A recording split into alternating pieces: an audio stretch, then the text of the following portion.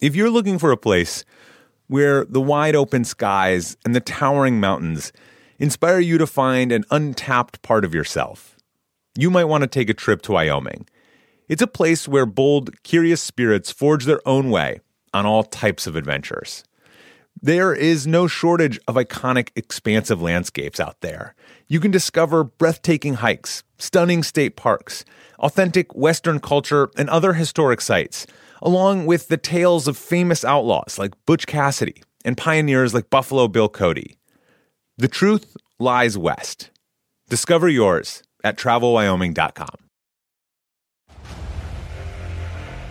Kingdom of the Planet of the Apes has arrived in IMAX. What a wonderful day! This summer, one movie event will reign. It is our time. They stole my village. I know where they're taking your clan. Bend for your king. Never. Kingdom of the Planet of the Apes, now playing only in theaters. Rated PG-13. Some material may be inappropriate for children under 13.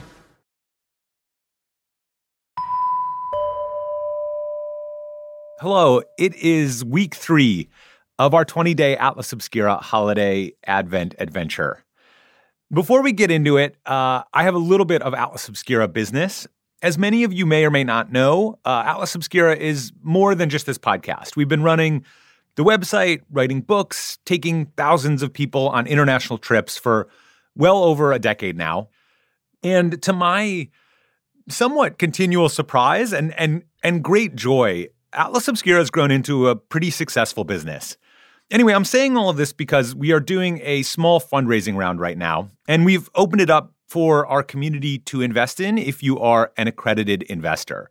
So if that is you and you're interested in hearing more about the business, reach out to me at Dylan, D-Y-L-A-N, at atlasobscura.com, and I can tell you all about the round. Okay, now on to what we're here for. We spent week 1 in space, week 2 exploring the beginnings of life on Earth, and here in week 3, we are moving forward in time and getting a little bit bigger on the scale of life. We leave the microbes behind and celebrate some of our fellow earthly creatures in what I am calling Creature Week. I wanted to play just a few of my favorite animal stories we've done over the couple years. Today, we're joining producer Sarah Wyman to meet a creature that evolutionarily is twice as old as the dinosaur.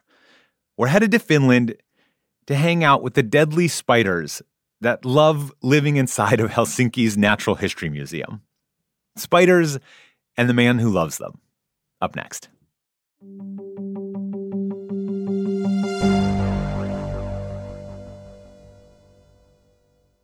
I'd like to introduce you to the Chilean recluse spider.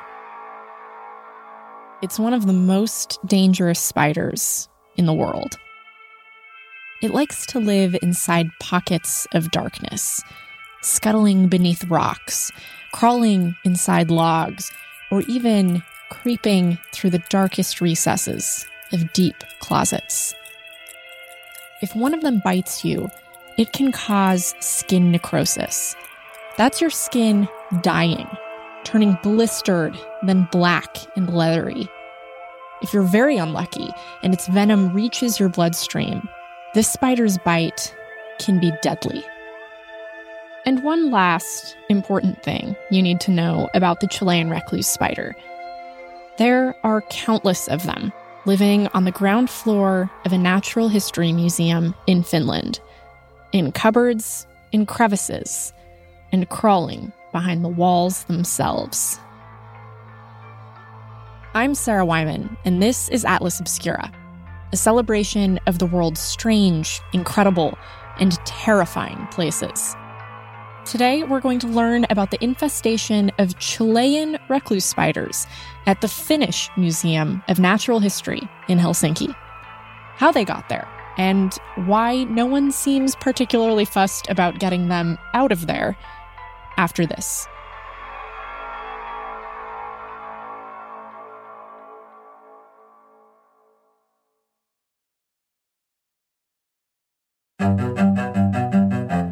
What kind of arachnids do you study? I all kinds of spiders. So I'm not picky. This is Pedro Cardoso, He's a curator and the principal investigator of arachnids at Luomus, the Finnish Museum of Natural History. Have you always been interested in spiders? Not always. I was already on my third or fourth year of my licentiate degree, and I was still not sure what to do with my life. Pedro grew up in Portugal, and it was during his studies that he says he found out there were, get this, 0 spider experts in the country of Portugal. He says there hadn't been a single one for 50 years. I said, Pedro, to be fair, we're talking about a pretty specific area of study here. Yeah, but there are way more species of spiders than there are of birds, and yet people studying birds are like 100 times more than people studying spiders. And did you like spiders at the time? Have you ever been afraid of them? No, not afraid, no. But I always have a preference for groups that people might consider to be dangerous. So at the time I was a bit torn apart between spiders, snakes, bats, so all this kind of stuff that these groups that people don't really like or find dangerous. The Halloween animals, yeah. yeah. That's a very nice season when we have all the cool animals. we have all the cookies and everything with spider and bat shapes and so on. In his work, Pedro specializes in biogeography and conservation biology. So basically figuring out where the spider species are, how they're doing, and how to keep them on the up and up. You would think coming to work in a museum with its very own spider infestation would be a dream come true. And how did you feel when you learned that you were sharing the building with Chilean recluse spiders? Well, to tell the truth, I'm mostly interested in spiders in their natural habitat. So, I mean, for me, it's just a house spider. Doesn't have any particular interest. So, the spiders living in the museum, they don't really need Pedro's help. They're doing just fine on their own. Let me back up a little bit to 1963. That's when curators at the museum noticed the first spiders. And at first, it was no big deal. They'd come across 1 or 2 of them a year.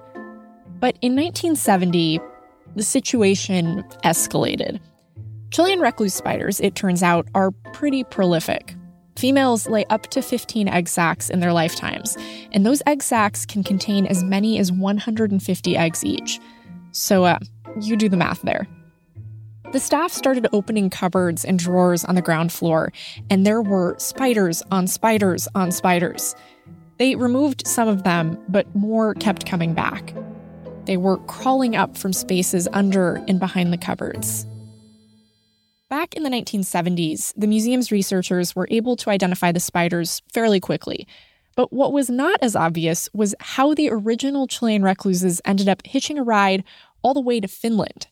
There are a few different theories, but the most popular one suggests they might have come from wood chips used to transport some cargo from South America to the museum. Do you know whether early on, at any point in the 1900s, whether a serious effort was made to exterminate the population? Or does it seem like they just kind of realized there were spiders and were like, well, it is what it is? No, not that I know of. I don't think there was much concern about it. Pedro says over the years, there have been a couple instances where the staff has tried to remove just a few spiders to control the population growth. But even that hasn't seemed to put much of a dent in the population. And the building was completely renovated. I think it was about 20 years ago. At the time, everything was basically stripped down. And even after the stripping the building down, the spider was still able to survive. So that was probably the largest effort ever made, even if involuntary, because they were just trying to renovate the building, not really to exterminate the spider. Some of the museum's researchers did, however, check out the neighboring buildings, just to make sure their infestation wasn't about to become all of Helsinki's problem.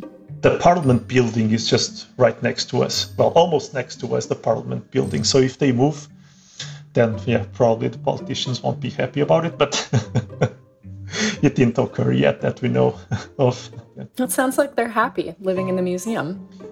or maybe they just enjoy our company or something. Oh, these guys are friends. They are spider friends, so maybe we'll just stay here.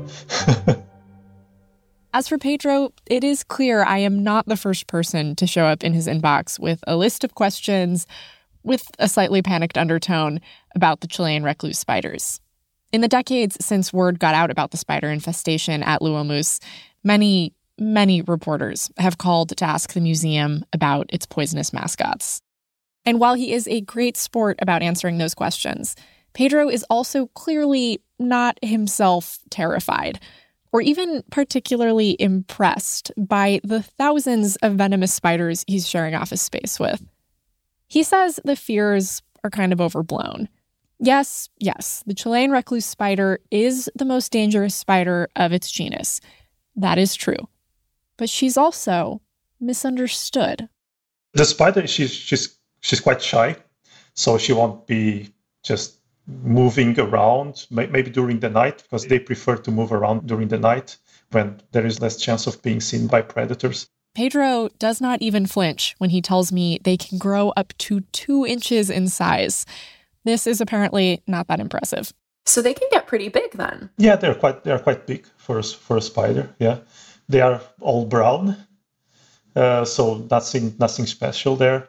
In all the time they've been at the museum, Pedro tells me these house spiders have, as far as anyone knows, only bitten one person. And he was totally fine.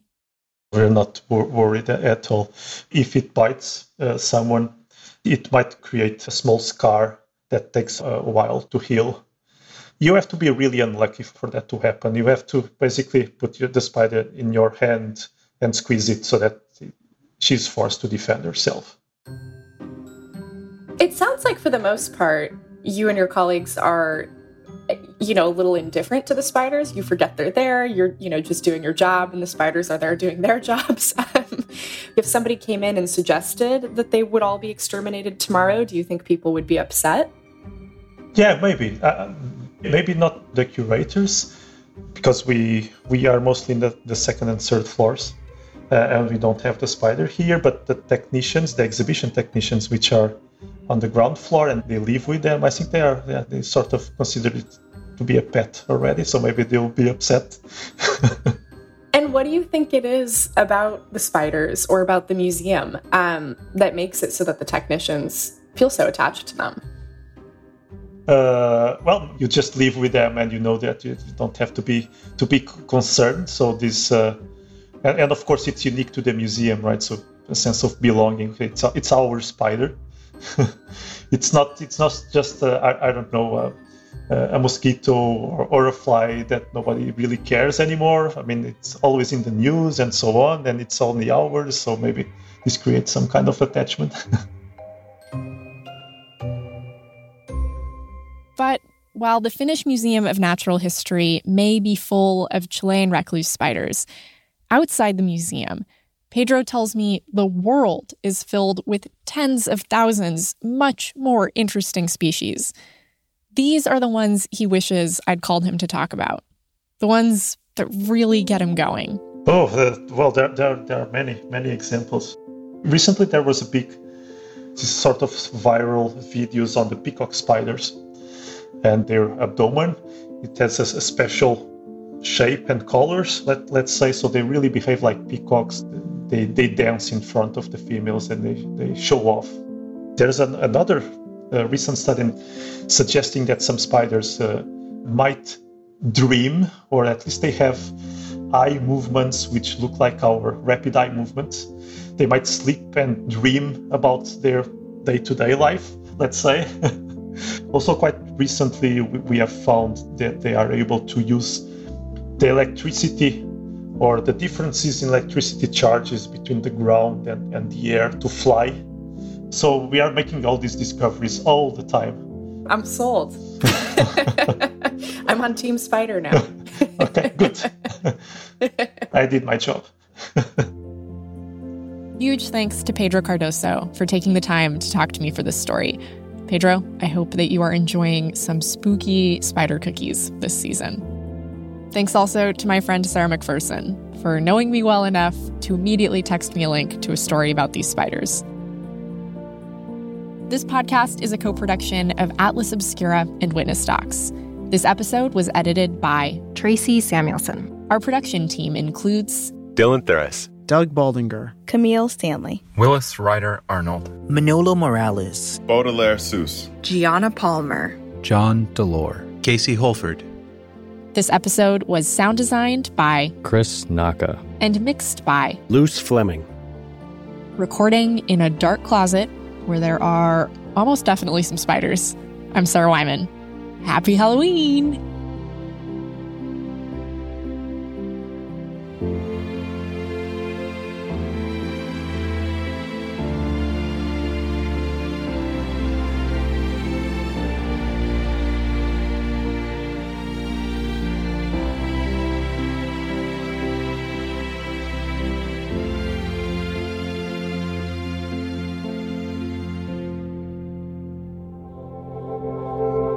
Witness Docs from Stitcher.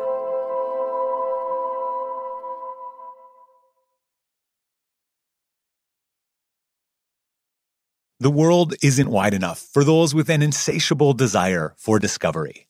The all-new 2024 Lincoln Nautilus Hybrid SUV offers the power and freedom to explore further and deeper than ever before. Intuitive, smart features ensure that you're always connected to the road ahead.